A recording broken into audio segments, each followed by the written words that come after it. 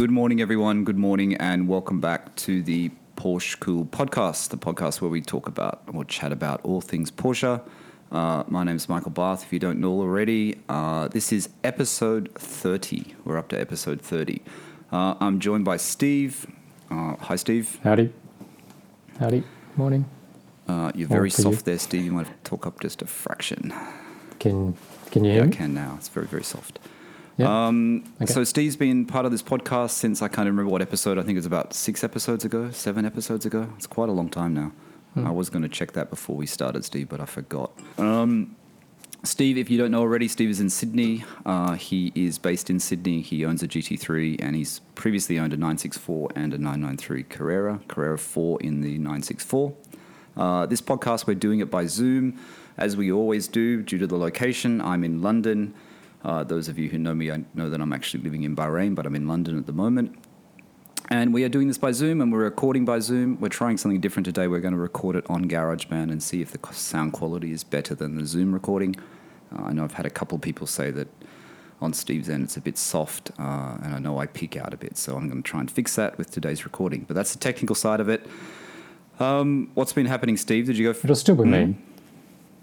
That'll still be me. I am a low talker and a mumbler. No, that's good. That's much better. I can hear you now. If I can hear you, everyone else can hear you. Cool. So yeah, did you go for any drives during the week? I was going to go down south. I was going to go down to National Park where we sort of normally go, except baby woke up twice and I was wrecked by the time it was sort of, a good time to go. So I just kind of aborted. And then later in the day, I just sort of went for a 40-minute drive, just the eastern suburbs down New South Head Road, which was okay. Oh yeah, but yeah, I don't know. No, that's still a good drive. That's still a fun drive. Yeah, not fun enough. So hopefully I'll kind of the drive to. Yeah, the drive up through Vaucluse, if people don't know Sydney, it goes up sort of like up the hill and it's sort of, there's windy bits and you can go inside the residential area and it's quite narrow roads. I usually do that, I do that late in the evening. I've done it a few times late in the evening. Yeah. Which is actually probably the better time to do it because the traffic is too bad during the other parts of the day. So over the weekend, which I went to, I met up with a fellow Porsche enthusiast in the UK, Nick. Nick's a Porsche lover. He's also a watch guy. He has a 2006 black Porsche Carrera 4S. Really, really nicely optioned. It has the leather dashboard, Steve. It has Porsche Sports exhaust. It has, Nick showed me the whole list of options. There's a lot of options. It's actually the guy that, one of the original owners actually has the original price list. Right. And he'd actually highlighted all the options that were on the car. Is he the second owner? So it's quite cool. So you can see... Is he the second owner? Is Nick the second owner? I think I forget which number. I think a few people have owned it. I can't remember what number it is. Not second. It could be the fourth or something. Do you know how long he's had it? But he's had it for about 2 years, I think he said. Oh, yeah, cool. But he bought it from a Porsche specialist here in the UK. Yeah. I won't mention the name of it, but he bought it from a Porsche specialist in the UK that advertises all the time in the magazines, in the Porsche magazines. Yeah. But it's in really, really nice condition. Of course, it's the 4S, so it has the wide rear. I haven't really touched on that with everyone today to let everyone know what we're going to talk about. We're going to talk about the purest choice, I guess. We're going to talk about the Carrera 4S. We're going to talk about the Carrera 2. We're not going to get too technical. We're never too technical in this podcast. We just like to chat about things. No. Sometimes we think we ramble on this podcast, but we've listened to a few other Porsche podcasts during the week, and really, I think we're a little bit hard on ourselves because we're not that bad. I'm not going to mention the names of those other podcasts, but a few of them are a little bit hard to listen to. So hopefully we're not that hard to listen to, Steve. Can I just sing out too? I felt really bad in the last one about my just shit-house explanation of the DCS controller. And then... did you see... Yeah, I went onto your YouTube channel. Did you see the guy on YouTube that answered it? Yeah, and he kind of... That was a great explanation. How come you couldn't explain it like that? Because I'm an idiot. But whoever your viewer is that kind of explained it in 4 sentences, like, yeah, cool. I wish I sort of said it that way.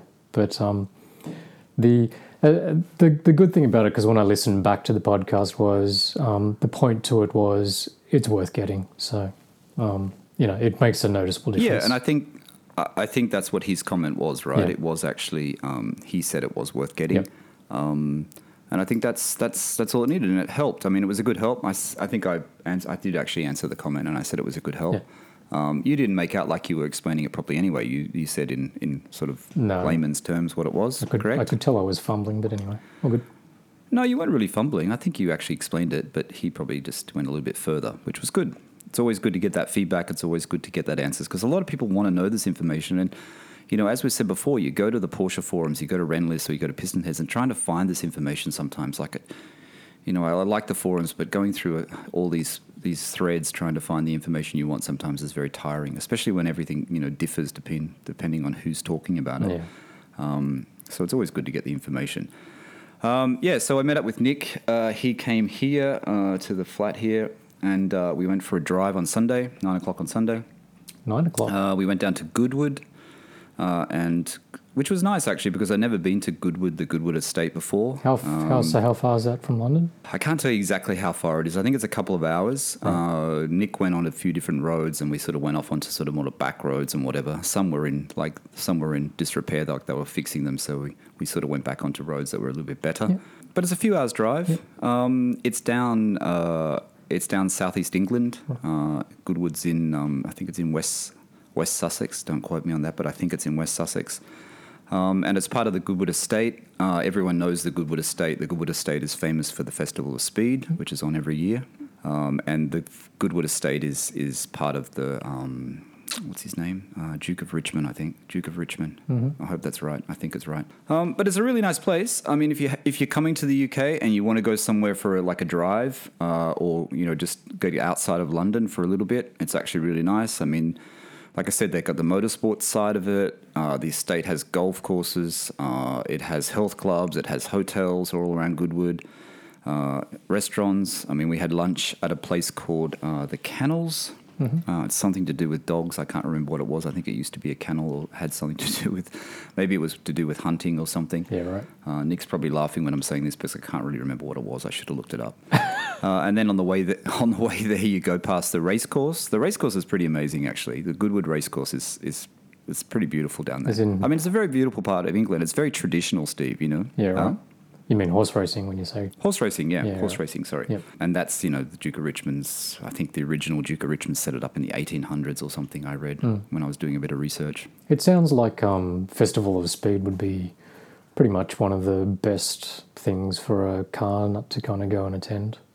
It looks amazing when you sort of see the little short track and like all the displays and all of that sort of stuff. It's just become one of those sort of full-on events where like all the brands kind of launch all their amazing cars, and Singer goes there all the time, etc. I'd love to go. It'd be a great thing to go to, and hopefully next year. I don't think it was on this year, was it? Because of COVID-19. They cancelled the actual proper one, but they're doing sort of like a truncated version or something. I think it might be sort of. Are they? Yeah, I think so, but it might not be open to the public. I think it might be maybe sort of broadcast, and no doubt it's to help facilitate sort of car brands, but. That's a guess. I don't know. I mean, it's a good thing. I mean, he opens up his estate to the Festival of Speed. Lord you know what I mean? March? Like he opens up parts of it. Is it Lord March or something like that? Duke of Richmond. Yeah. I don't know what his name is. I was just told it was the Duke of Richmond, so I'm going to keep quoting that. Hopefully that's right. Just call him Sir, Your Honour. Duke of Richmond. That's what it is. But I guess this. So that's what we did. That's what I did on Sunday with Nick, and we're going to talk about the Carrera 4S. We're going to talk about the Carrera 4, I should say, or 4S, like what Nick has. You didn't drive that, and I guess we're. You didn't drive though, did you? I didn't drive. No, I didn't drive. Nick actually offered for me to drive, and I politely declined. I mean, I'm not keen on, me. I'm not really. As I said to Nick, I only drove your GT3. After you owned it for 6 years, like a year ago. So yeah. So it takes me time to get confident in other people's cars. I just never like driving other people's cars. I always feel bad. Hey Nick, if you're listening, it's him, not you. Yeah, it is. I've got some kind of weird hang up with that. Yeah, it took I've always got it. 5 years. I don't think you've driven any of my other cars as well. No, I didn't. Yeah. I don't know why. Crazy.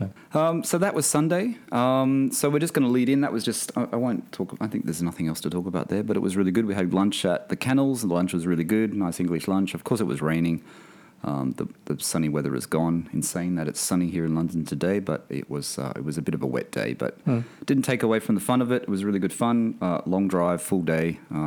Full day out. So it was good. Yeah, cool. So I guess leading into that is that, and as I said to you earlier, Steve, is that you probably will start to get them. But I get a lot of questions. I get a lot of DMs on Instagram. That's when my Instagram is working. They've actually blocked me out of my Instagram at the moment because they think I'm a bot. So I can't use it. Last night they locked me out. That's weird. Told me I was that I was using a paid service to get followers. I was like, no, I'm not. Oh, that's weird. But anyway, so I get a lot of DMs from people who was just starting their search to buy a Porsche. Yep. Luckily, I had at the time I had you, so I was asking you lots of questions. I guess people don't always have a lot of friends that have the cars. Sometimes they do, sometimes they don't. So they always reach out to people who are, I guess, more on social and stuff that have gone through the process, and they ask you questions about it. Yep.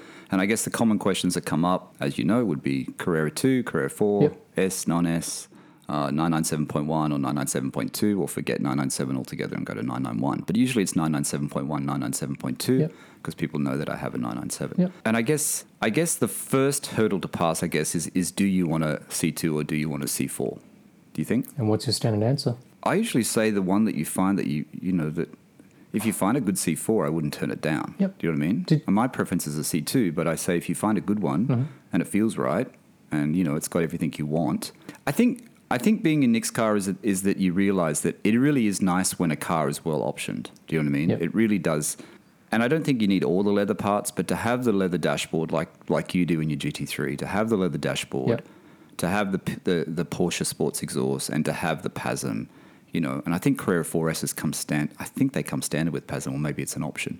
But to have those little things, I think it makes a difference. You know what I mean? It's interesting. I don't know. So I was going to say I don't have a great deal of experience with the sort of four-wheel drive versus rear-wheel drive models. But then my uncle actually had it wasn't a 4S, it was a 4. So it was a 997.2 Carrera 4. But admittedly, I didn't get to drive it all that much. And I think it was also, it was a PDK, it was the first generation PDK. And I sort of find that sort of to be the kind of dominating feature, if you know what I mean, in terms of the experience. Like I always just kind of, as soon as I jump in a PDK car, I find that bit sort of more noticeable than anything else because I'm just not used to it. Actually, I probably just left out the main thing that people ask me as well, like manual or PDK, manual or, I mean, when it comes to the 0.1, it's Tiptronic and it's buttons on the steering wheel. So, you definitely go manual. Yeah. So you definitely go stick. Yeah. Yeah. But let's just touch on the Carrera 4, Okay. right? Because I've read a couple of things this morning. I did a little bit of research before this, not a lot. So, as I said to you, the Carrera 4, there's an article about it when it came out in 2006, Carrera 4S. Walter Roll apparently was quoted as saying, to describe the driving dynamics of the new Carrera 4, and he said it's like a train cornering as if it's on rails. And I think that's pretty much the key point, right? You are getting more grip, you are getting more traction, you are probably getting more security. Now, Walter Roll commenting on that, as we know, he's a world rally champion, Monte Carlo rally winner, so he's a bit of a fan of the all-wheel drive system. Yeah. So, and he was a mad, because he was a rally champion and he was sort of like one of the sort of champions of Quattro, basically, which, so I guess you'd never kind of get Walter Roll kind of car-carring sort of like four-wheel drive in principle in terms of as a technology or, a sort of basic kind of characteristic, I suppose. Yeah. And I think if you were looking at a C4 and you read that, you go, okay, Walter Roll likes it. That's a good positive. You know what I mean? It's a positive. If you go to the forums, and I just want to touch on this, and I'm not going to bag the Carrera 4 because I don't think there's anything wrong with Carrera 4 or 4S. For my preference, as most people know, I prefer the C2. That's just my preference. I haven't really driven a C4. Like I said, I can't really remember yours, how it handled compared to the, your 964 Carrera 4, how it handled. But I have been in Nick's, which I'll just touch on, and what the differences I felt as a passenger, because I have been a passenger in a 997, both in a GT3 and in my car. So I do sort of know the feeling as a passenger sitting in the seat and on a narrow road, on a bumpy road, and how it feels. But before we get to that, I just think, that if you go to the forums and you're looking for a 911 and you want to buy a 997 and you go on the forums, the problem is you're going to come across the bad points. And there's bad points that are quite common thread through most of these forums. Mm-hmm. Now, tell me if you think these are wrong, Steve, but the main bad points for the Carrera 4 or four-wheel drive system in a 911 is one, it has heavier steering, slightly heavier steering. Yep. Do you think that's true? I reckon that's true, yep. It has less feel and more understeer. Yep. Now, I'm not sure because I haven't driven a C4, so I don't know. I reckon that's true too, but I have to kind of caveat with my experience of a C4 is a 964. Then I was in a rear-wheel drive like a normal Carrera 2 993. So there's a generation difference. It's not like it's the same kind of car in two-wheel drive versus rear-wheel drive, but both those points that you made were definitely prevalent. Okay. And then the other thing is fuel economy, but really, who cares about fuel economy if you've got a 911? You don't really care. So I think that point is mute. It doesn't mean anything. Tyre wear is greater. And I think when they say tyre wear is greater, it's not really the rear tyres, it's the front tyres. And you'll find that your front tyres you might need to replace sooner on a C4 than you would on a C2. I'd put that in the who cares basket as well, because I think if you're... Who cares basket? But it's possibly true, right? I don't know if you remember, but it's possibly... But how much greater wear, Yeah. You got to replace your tyres 1 month before, 3 months before. I think we touched on it in the previous podcast too. Like your rears are always going to wear way quicker than anything else because all the weight's at the back anyway. So what if your fronts kind of wear only sort of don't last quite as long in a four-wheel drive? I think that's sort of a bit weird. But, yeah. Just going back to the comments at YouTube as well. Did you see the comments? There was a comments from Nicholas. Nicholas is in Melbourne. He owns a 991 Carrera now. No, he used to own a GT3. He had a white GT3 actually like yours, and he used to do track days on it. And he made a point about the tyres and the upkeep as well. That was another comment, which was a really good comment actually on the video version of the podcast. This podcast I put up on YouTube, and these are the comments we're quoting from that from when I put it onto YouTube. But he actually had some good points about the GT3 if you haven't seen it. I didn't read that. I only read the first one. All right, so the other thing that always comes up in the forums is resale. I don't know if there's much of a difference. They always say the purists will use the purist thing. I hate that purist argument, but purists prefer the C2. I read something that people who are new to the 911 prefer the C4. Now, how do you prove this? I don't know if you can prove it, but new to the C4 prefer the C4, and because of the extra assistance and that it gives you, because you're coming into 911, you think it's a bit, tail happy, I guess, because it's, the engine's in the back and you're not sure about it. So you buy a C4 to get that little bit of extra security, assistance. Or confidence, Security, the confidence. It gives you a little bit more confidence as a new 911 driver. I also read that the sales for the 997, I don't know if it was 997, I don't know what generation it was. I read something on one of the motoring blogs. That they said that the C4 sales are very strong. Carrera 4 sales are close to Carrera 2 sales. They're not that misaligned. Do you think that's true? I have no idea. Let me get it straight too. You're talking 997, because you can get in the 997 an S model, whether it's a 2S or a 4S. They're both wide bodies, right? 2S isn't. You sure? Yep. Because I reckon that might account for part of the reason why sales. So if like in a 993, to kind of, apart from the very, very last sort of special edition run out sort of 2S, the only way you could get yourself into a wide body was to buy a turbo or the 4S. And because the wide ass sort of looks, subjective, yes, but looks so much better, that could be the reason why the numbers might stack that way. I don't know whether or not people are kind of buying it for the four-wheel drive, but I'm talking out my ass because that's purely speculative, I guess. But no.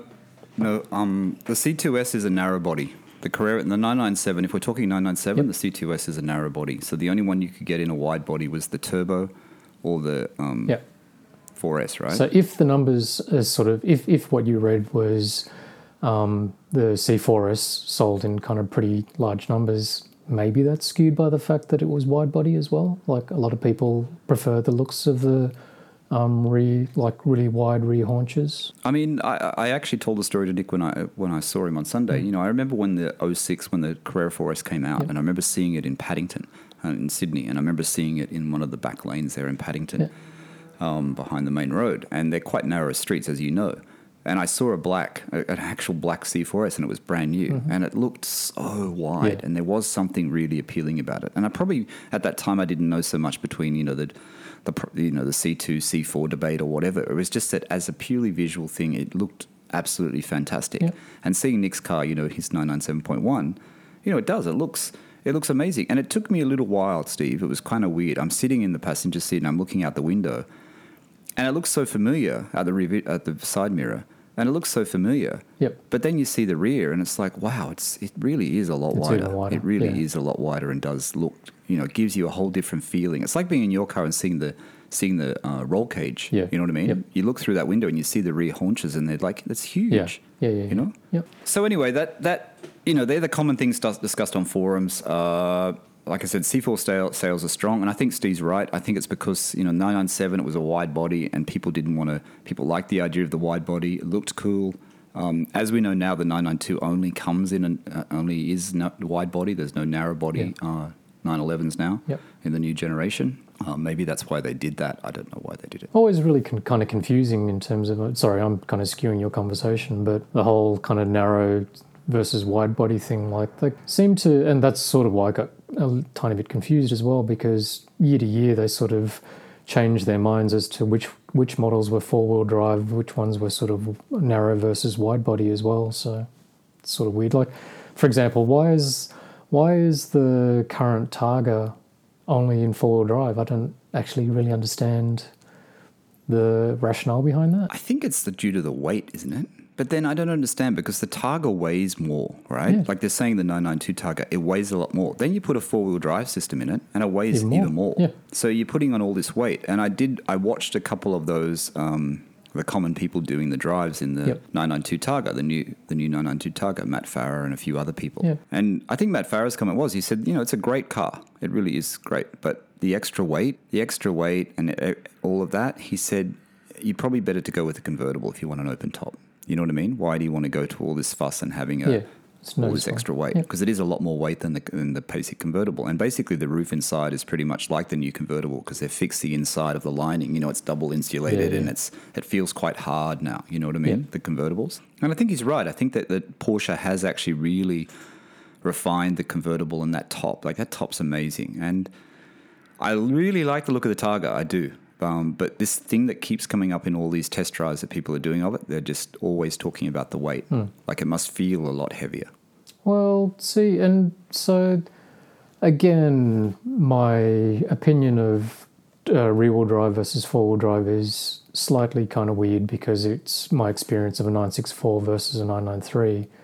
But four-wheel drive definitely does feel heavier. And, go back a little bit further from that. So in my kind of car history, prior to owning Porsches, I had a WRX and I had an Audi S3. So I've had sort of rear-wheel drive cars, I've had four-wheel drive cars, I've had front-wheel drive cars as well. And in principle, when the front wheels are also kind of driven, it does have a different feeling, and hard to describe with words again, but to me it does have more of a feeling of weight in it. Like, that sort of security is also kind of like weightiness, and it does kind of corrupt the steering a little bit to kind of have the front wheels driven. So I think it's a fairly valid thing to kind of say that the feeling is different. And then I suppose you kind of compound that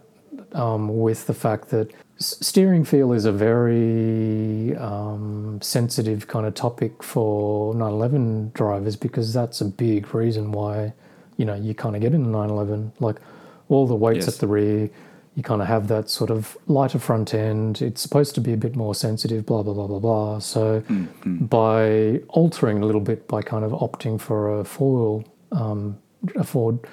driven kind of car, it does. I kind of can see where people are kind of coming from.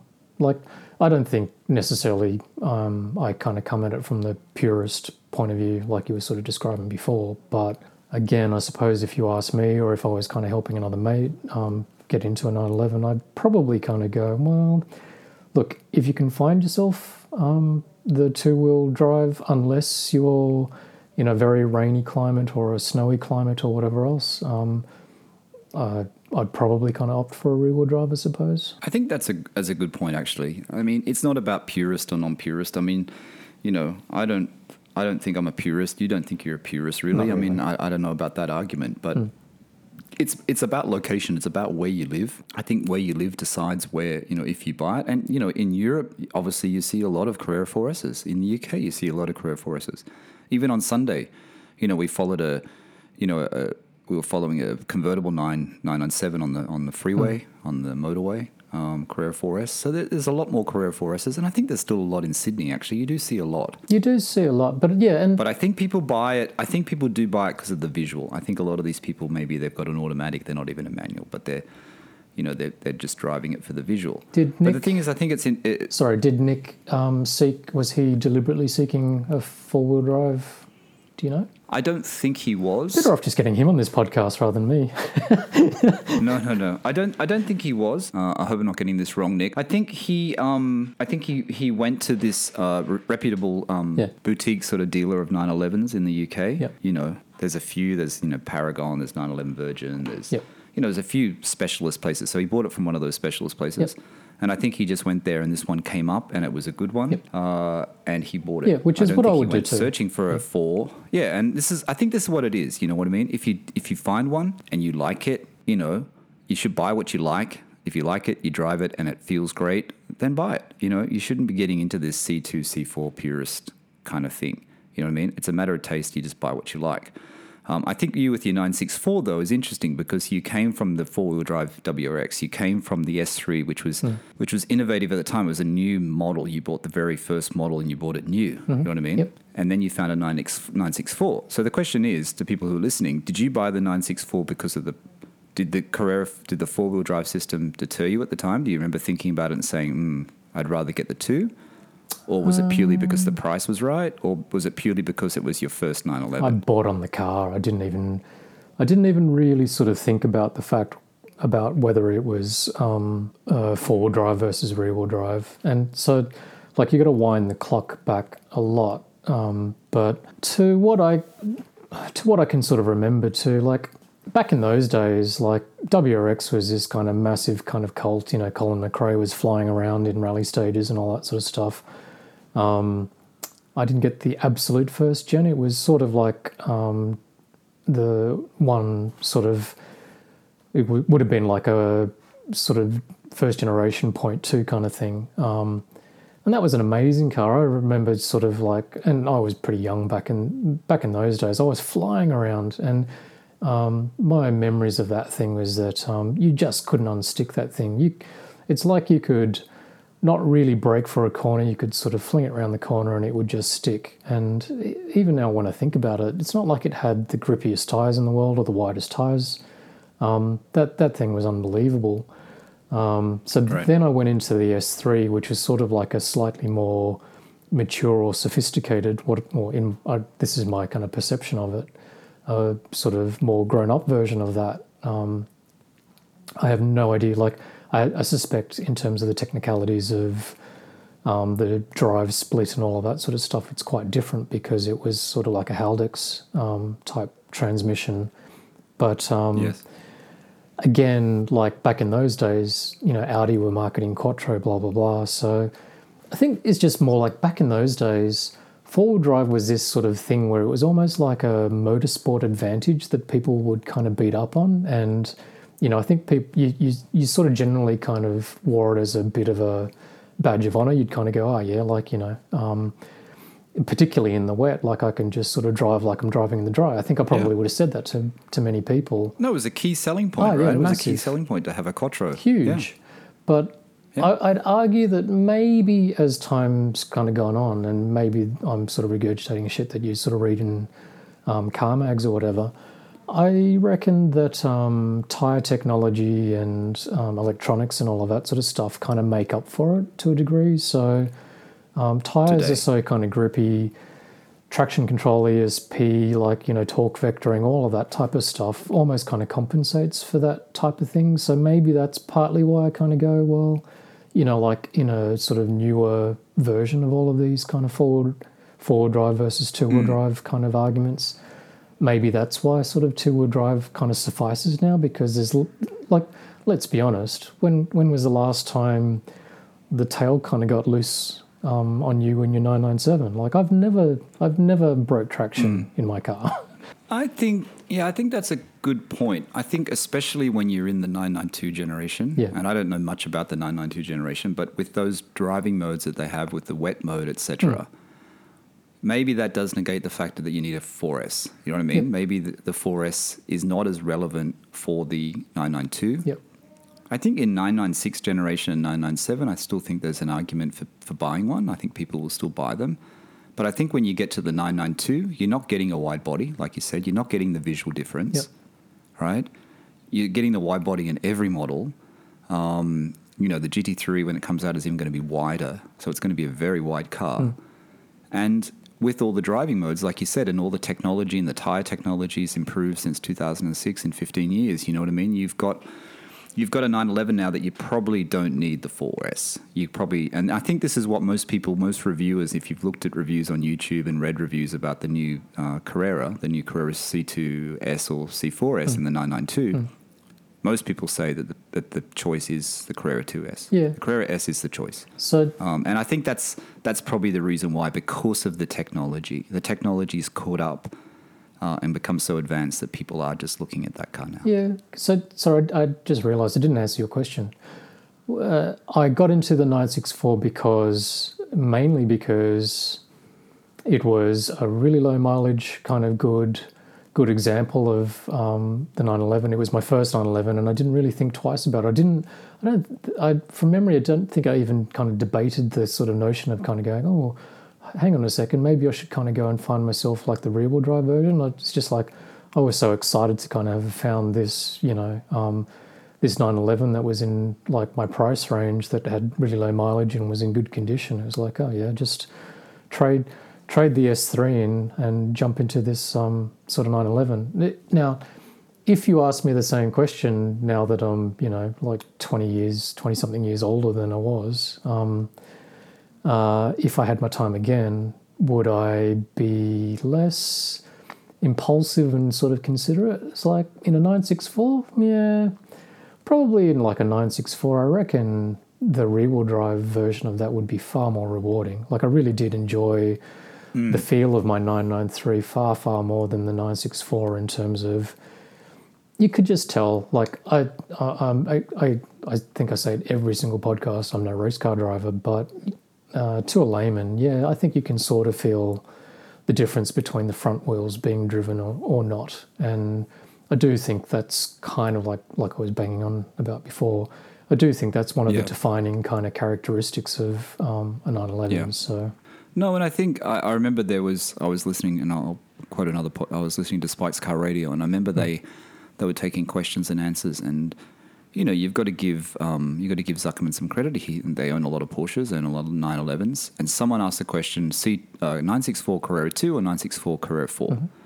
And he said there's nothing wrong. I don't know if you heard that episode. He said there's nothing wrong with the Carrera 4, but the maintenance cost of the Carrera 4, there's some issue with he reckons there was some issue, and I can't remember exactly what it was, with the four-wheel drive system, and it's quite expensive to repair. Yeah. And he said purely on maintenance costs, it was probably a better choice to take the Carrera 2. Yep. But then he also said the Carrera 2 drove better. It was a better experience. Yep. But the first point he made a point about was the maintenance cost, with this something to do with the four-wheel drive system in the 964 Carrera 4. Yeah, I remember when I had it, I think people used to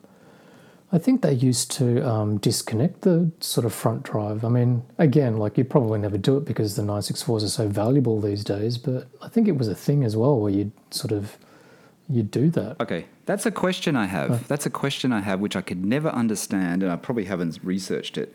Is in the Carrera 4, in the Carrera 4 964, you have that extra dial on the console. which changes the settings.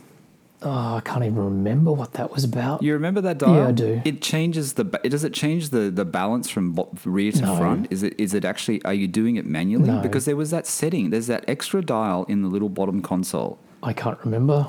It's probably something like with four drives as in Mate, SUVs. I thought you remembered this. You know how old I am? I'm getting so old I can't remember. remember this. I can't even remember how to tie my shoelaces, man. Anyway, okay, so let's go back to the 997 Carrera 4S, right? Yep. And I just want to just give a bit of we'll just go through a few of the features, and I just want to talk about it a little bit because of the fact that I have a Carrera 2 and you have a GT3, right? So like I said, and I hope Nick doesn't mind me mentioning a lot in this podcast, but I'm just going to, as reference, I didn't drive his car, right? But, in the UK, there's, going down to Goodwood, there's lots of little really nice driving roads. I guess they're a little bit like Putty Road, mate, but narrower. Yep. It's narrower. Like it feels quite narrow in parts. But they've probably got the same sort of finish on the road. So they're a bit up and down, et cetera. Yep. As a passenger, it felt more planted on those roads. I felt like I wasn't being thrown around a lot in the car. I probably should have asked Natasha, though. My wife, what she felt when she's in the car, because she said it still does feel quite planted in the Carrera 2. Yep. But I found like I felt more planted to me. And especially at speed, it felt like there was a lot more stability in Nick's Carrera 4S than my Carrera 2, right? Yep. And I'm probably comparing this as a passenger in the car and also a driver, just as how I feel in the seat. Yep. So I guess the C4, the four-wheel drive system, the Carrera 4 gives you, like we said before, a little bit of security. And obviously the C2 feels like it's missing a bit of that grip that the C4 has. It seems. Yep. But I guess the Carrera 4, I don't know, it just felt more stable. I don't know if I'm explaining it probably, but it felt more stable. It felt like it definitely felt more planted to me. It felt more planted. Now that could be because of, and I'm sort of jumping ahead here, but the Carrera 4 system in the 997, I did read that it hasn't really changed that much from 2 generations ago. So apparently the 997 system is pretty much what was in the 2 generations before it. Now, I don't know whether that's true or not. That was on Motor Trend or Motor World really? Or something like that. So sorry. Apparently. The 997 4 drive system would be very similar to 996 and 993? Yeah, I'll read the quote out. The all-wheel drive system found on the C4 and C4S, this is 997, remains largely unchanged from 2 generations of 911 ago. So that's 996, 993. Yep. Since its introduction on the 993 model Carrera 4. So the four-wheel drive system must have been upgraded for the 993. It was different to your 964. Yep. And they're saying the 997 was based upon that system, but it's lighter on the 997 and it's more robust. It's a more robust system. That was the main point, the caveat of that quote. And as the 4, and people that don't know it already, this is the 997. Under normal driving conditions, it transfers just 5% of engine torque to the front wheels. If the system detects any rear wheel slip, it can shuttle up to 40% of the engine's power forward. So in normal driving conditions, basically you don't feel anything really that much different in the 997. But there'd be all these kind of extra bits and pieces like the drive shaft, so there'd be more weight sort of towards the front. Yep. So the 2006 Carrera 4S was the 4th iteration of Porsche's all-wheel drive 911 system. So that's just a fact that I read earlier. What else did I want to say? I guess, loose surfaces, I guess you would notice a difference in a Carrera 4 if you took off very fast. I guess, because of the grip and because of the drive on the 4 wheels, you would notice the difference. If you're like taking off in stones or something like that, you'd obviously notice that the grip would kick in the front. Yeah. Yep. There is a lot of weight in the 4 system. In the 997, I mean, these are kind of facts and figures, but I just thought I'd just throw them in there just so we can discuss them if we need to. There's extra weight. Apparently, I don't have kilos, but it's probably 50 kilos. 110-pound weight penalty for the all-wheel drive system in the 997. Yep. Carrera 4. Which I suppose is not insignificant because when you think about, every time they release, like even in this day and age, whenever they release a new car and it's sort of like a lightweight kind of special kind of edition, where they drop sound deadening, they kind of put, plastic rather than glass windows, and they put like carbon fiber roofs and all of that sort of stuff. generally when they're kind of doing that, they're sort of saving 10 kilos here and there, not 50. 50's, Yeah, I know. So it's quite a lot of weight. It is quite a bit. And I guess, sorry? Yeah, it is quite a bit of weight. I was going to say the same thing. It's a lot of weight. Yeah.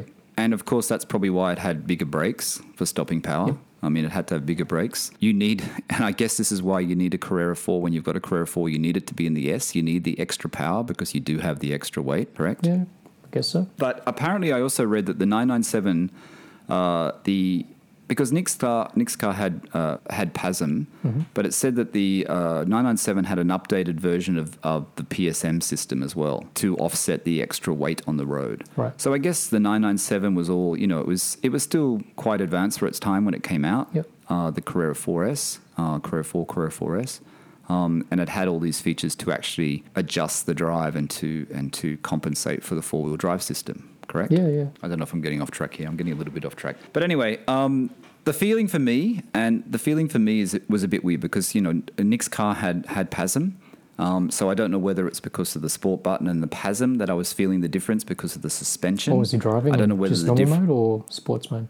Sport sometimes. Okay. Yeah, when it stopped raining. Yep. So I think, I don't know. I think, my car, it's hard for me to get a proper comparison because my car has the lowered springs. It has the OEM shocks, but it does have the Tecata, whatever that is, Tecata, EBAC, whatever the springs are. It has the lower springs. Yep. Mine doesn't have PASM. So that could be, I guess that could be the difference that I was feeling. It could be the difference that I was feeling, Yep. but I'm not 100% sure. But it did feel, like I said, it did feel more planted.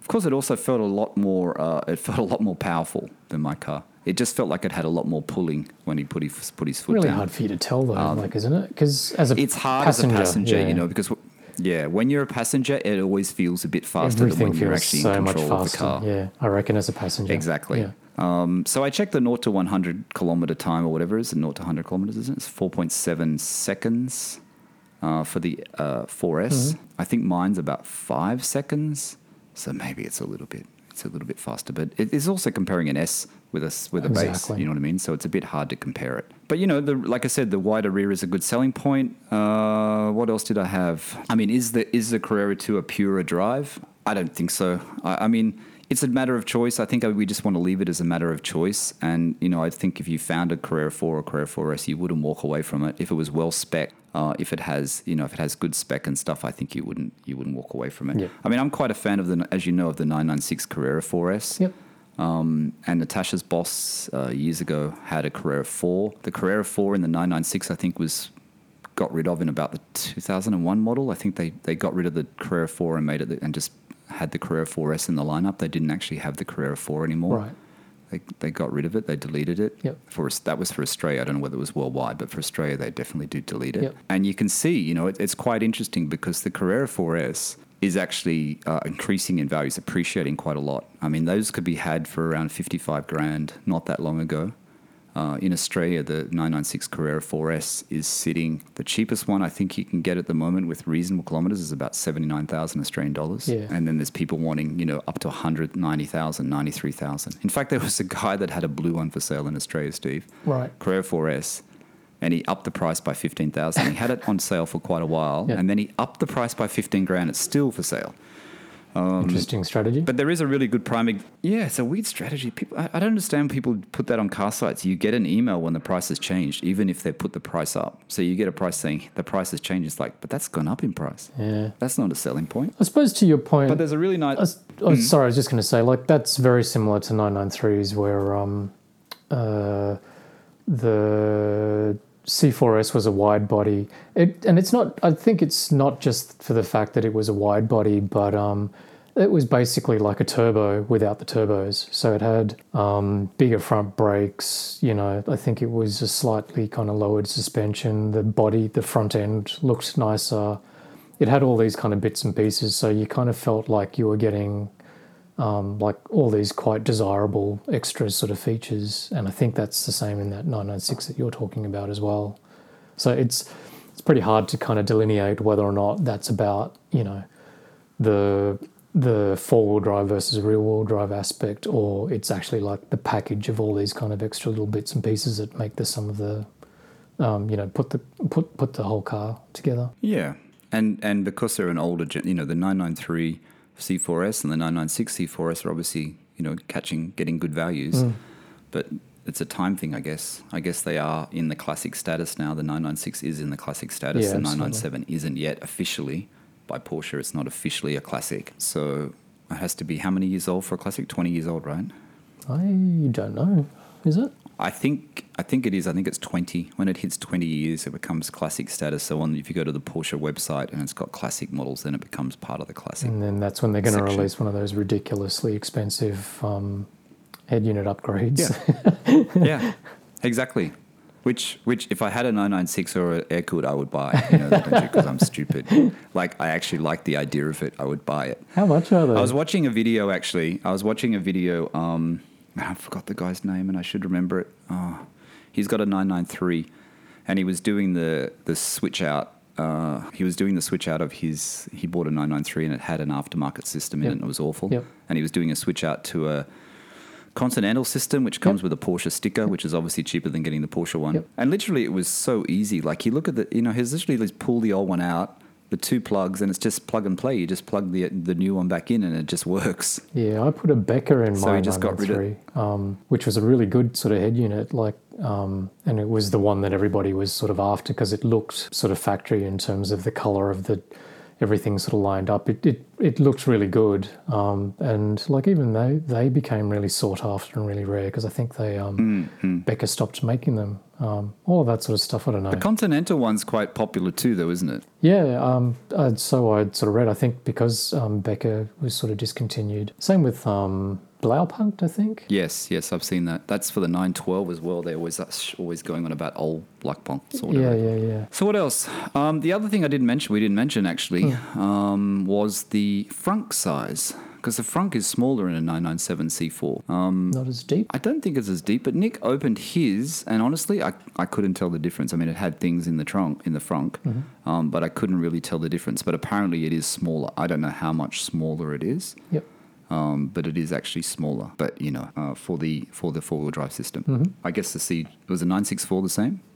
Was it smaller in the I front? didn't have anything to kind of compare it with. I don't think I ever came across a mate or anybody with just the two-wheel drive version. I knew one other guy that had a 964, but I believe his was a C4 as well.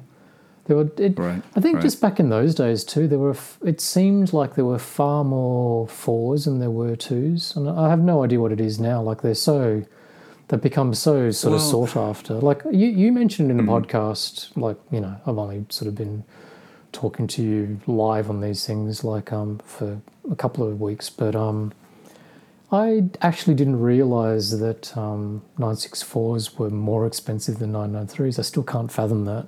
Yeah.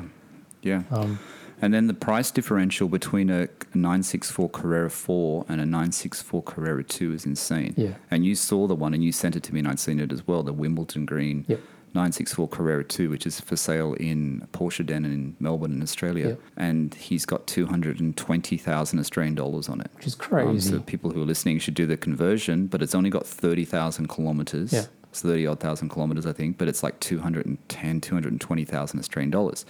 Now, the highest I've seen on car sales, which is a car site in Australia, there was another one been for sale for a while. There was one originally, I remember, for 165, which was also in Wimbledon Green, but I think it had more kilometres. Don't think it's the same car. And that sat there for a while and that sold. But even the other ones, the Carrera 2s are about 150, the Carrera 4s are about 120. So there's about 30,000 Australian dollars difference. Yeah. We've probably wandered into 964 territory quite a bit in this kind of conversation, but I think just finding a Carrera 2 in a 964 is really difficult, like a coupe. A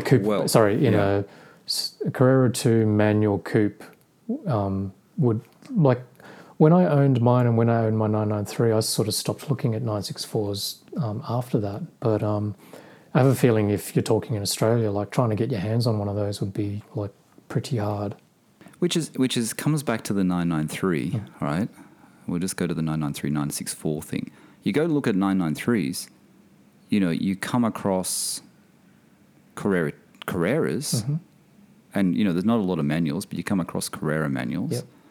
But you don't really see a lot of C4S manuals come up or C2S's manuals come up. You know what I mean? they are actually rarer. Obviously the C2S, because that's one everyone wants, the 993 C2S. But even the C4S in manual, not many come up. I don't know whether, I don't think it's because people weren't buying them. I just think that people maybe just hold on to them.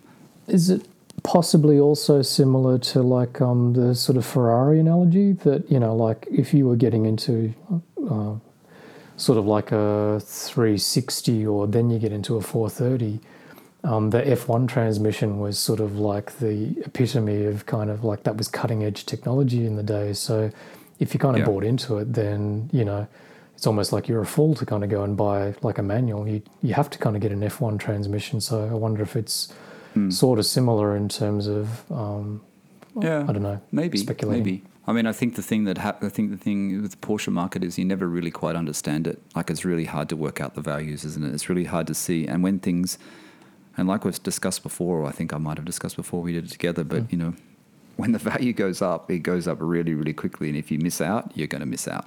You know what I mean? Like you said with the 964, how quickly they went up in price, how they just went like that. Yeah. You know, I remember seeing them. I remember seeing your white one for sale.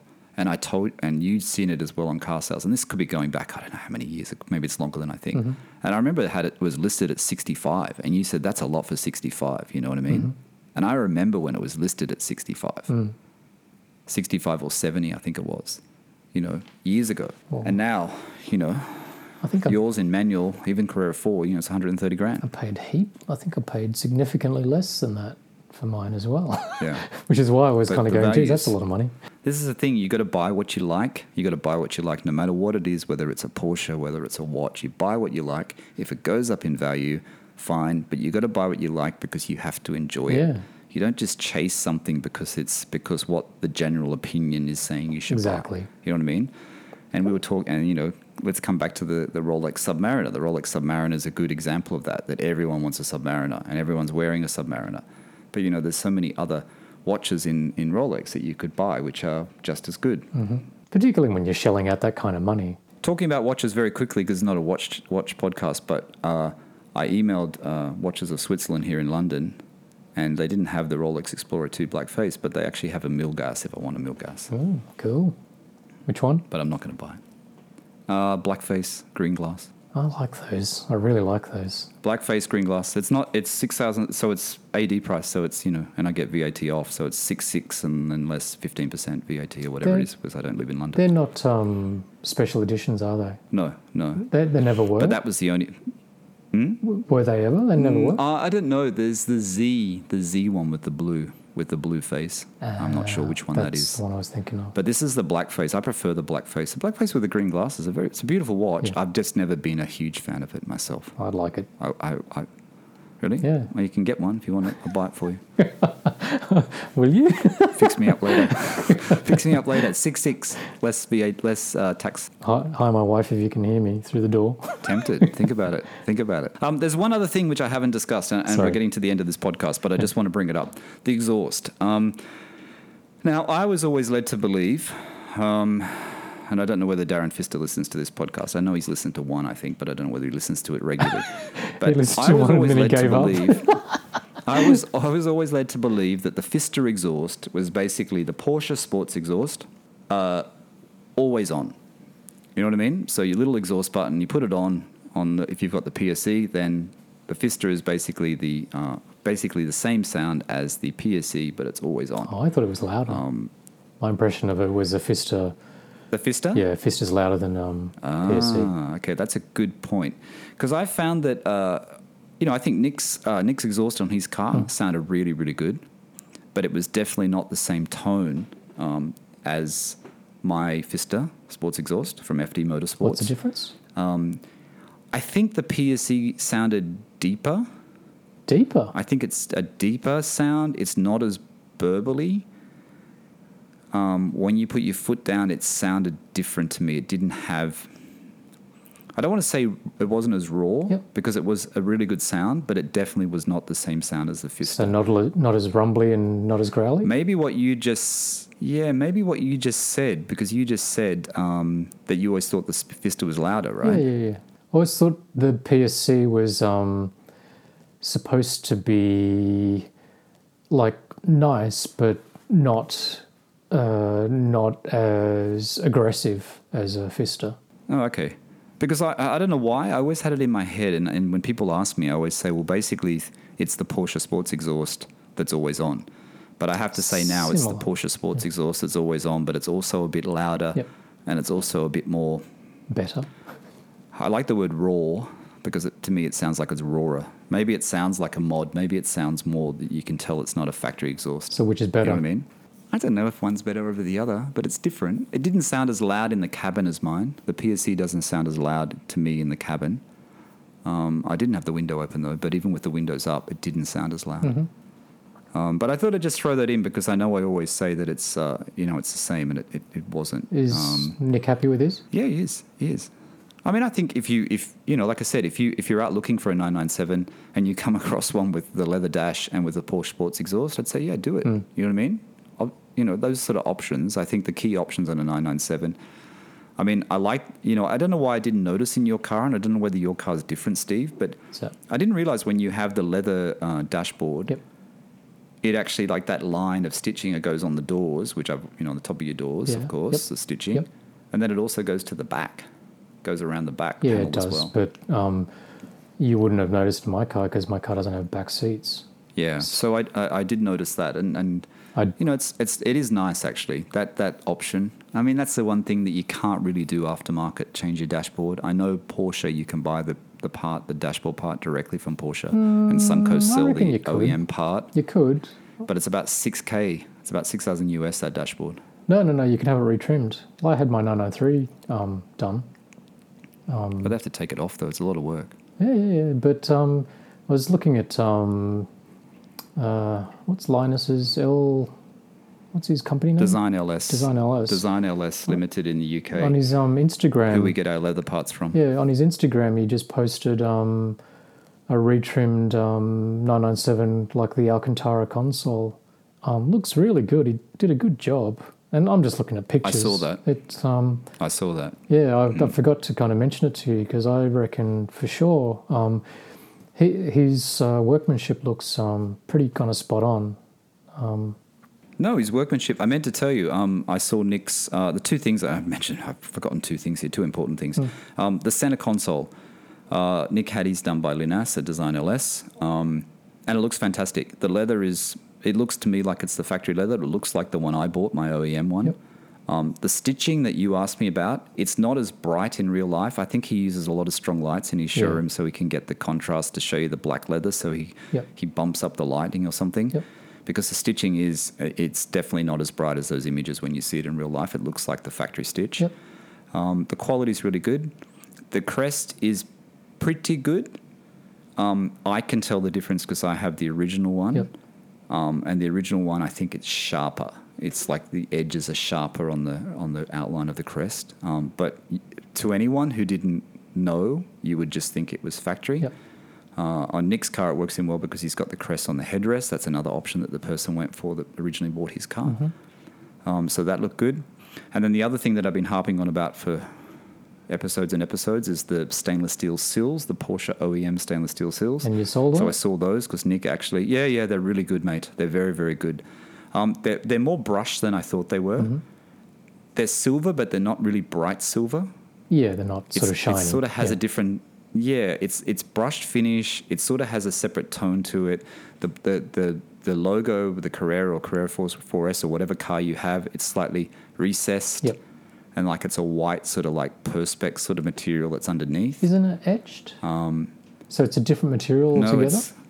It looks like a different material. So when you rub your finger across it, you can feel the letters. It's like cut out. And then underneath that, it's like it's got some kind of white perspex or something material to me. That's what it appears to be. I don't know. I have to see the back of it, but I didn't ask Nick about the back of it before he put them on. But that's what it appears to be. But the quality is, for the money, for 300 quid or whatever they are, I managed to get a discount code from Design 11. I put it in my cart and then forgot my cart, so they've sent me a discount code. I think it's about 8% or 7% off. So I can actually get it slightly cheaper. I think they're about £300 with VAT.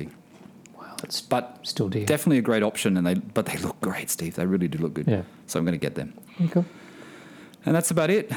Sound Sounds pretty good. Sounds like a good trip. What else? So, yeah, it was good. It was good. It's good to get out of London for a bit. Made me miss my car even more, though. Yeah, I'm not surprised. So, to sum up, Carrera 4, Carrera 2.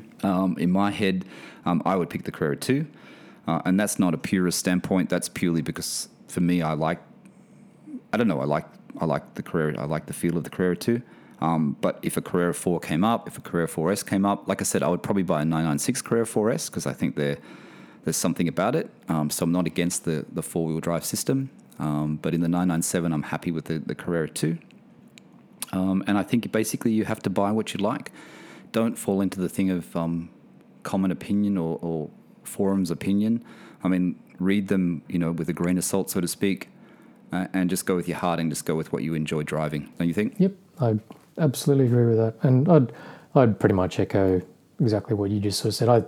I sort of feel like now in Sydney, where I live, you used to live, you probably don't need four-wheel drive. The climate doesn't really warrant it, which is another reason why I would sort of skew for just a Carrera 2. But if a brilliant 4 came up, then I wouldn't balk at it either. So I think if you're looking at, and I'm not going to go to 964 because I think maybe there is maintenance costs that are too high, but I think 993, obviously the Carrera 4S is very popular. 997 Carrera 4S is still very popular because it's got the wide body. I think what Steve said, due to all the technology and driving modes and tire technology now, I think when you get into a 992, probably even a 991, right? Even from a 991, you probably don't need the 4.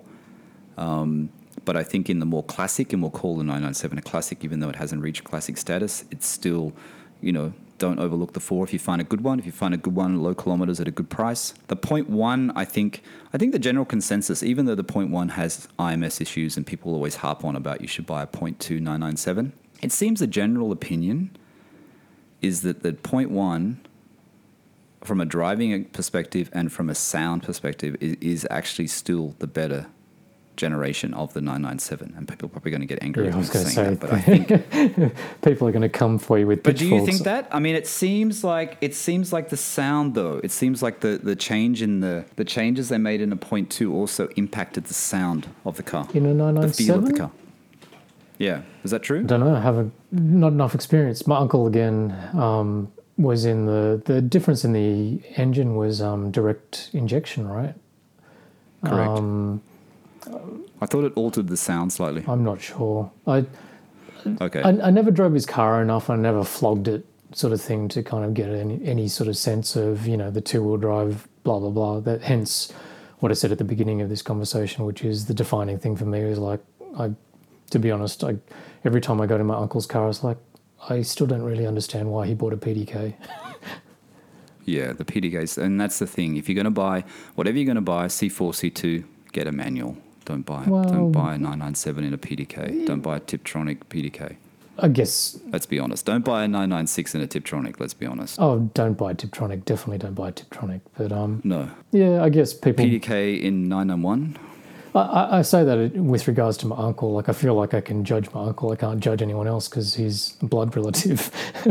I say that more just because, like, I know how enthusiastic he is about cars. I know how good he is with a manual, shifting a stick, all of that sort of stuff. So I just couldn't quite fathom for somebody with that kind of mindset how often he drives it, blah, blah, blah, why he opted for a PDK over a manual in both his 993 and his 997. He still says to me that if he kind of got one these days, look, he's getting a bit older now, so maybe that makes a bit more sense, but he enjoys driving manuals, so go with it. Well, I know that James at Auto Amateur, when he bought his 991 PDK, he sent me a message and saying it's fantastic. It's great. The changes are so quick. The experience is still there. And he came from a 997 manual and he went to the 991 PDK. But I think his has got the special Sport Plus button or whatever it is. I think he's got the special. I just miss it. The better one. Even though I'm not a brilliant driver, just the act of kind of, being able to kind of row through gears and all of that sort of stuff. It's just different. For me, changing gears is, I feel like I'm more control of the car and I feel like I can slow the car down better. I know I probably can't, but it feels to me like being able to change back and change the engine, it just feels like I can slow it down quicker. I feel like I have more control. That's one of the biggest things, like, the McCann's a PDK, and prior to that, my wife we were driving her sort of sister's car for a bit, which was just sort of like a shitty 1.4 litre Golf TSI, and again in a automatic, but they don't slow down. It just sort of feels like every time you kind of put you're pressing on the brakes, the car still wants to kind of keep going forward, and just doesn't. You should drive an automatic, an Audi 2.4 automatic that doesn't have good brakes on it in Bahrain. When you got to slow down from 120 when someone just pulls up in front of you. Yeah, I might pass on that. I tell you, mate, that's very, very, very scary. But I find that sensation in the Macan, like seriously, like it's a turbo as well, so it's got good brakes, but it just doesn't feel like it's kind of pulling up properly. Yeah, so your brakes are going to wear out very quickly on that car. You're going to be changing them all the time. Let's change the car. All right, I just want to go back to all the 997.2 owners. I'm not saying your car's crap. Yeah. It actually is fine. I just read somewhere that the sound was different between the two, that they changed something. But I also don't want people to steer away from a 0.1 because of IMS, because honestly, the percentage of people that have like lost their engine to IMS, and I know a lot of Americans will actually, a lot of American listeners will probably disagree with me. But because I think it was more in the press in the US than anywhere else in the world because of the case that they took against Porsche, the owners. Yeah. But I think the percentage of IMS is, it's so low. And let's be honest, every generation of 911 has an issue, doesn't it? Yeah, of course it does. Come on, every generation has some issue that's always like, oh, you can't buy it because of that. Yeah. You know what I mean? And like... So it's like...